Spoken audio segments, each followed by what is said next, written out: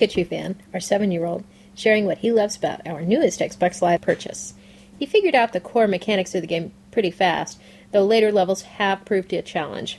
Well, let's just hear him tell it. The inventors of PB Winterbottom has a lot of adventure. Your goal is to steal and eat pies. You're supposed to solve puzzles to get pies. You can record yourself doing actions, and your clones will eat pies. How cool is that? It starts out really easy, but I'm only on level 2. It's really hard right now because it's hard stealing pies when there's a time limit. Don't get too crazy. You can get the evil bottom achievement. I got it for erasing 50 clones. That's one way to get it, but I believe there's free ways. Free ways? Don't you think that's kind of funky, like you're grooving on a head?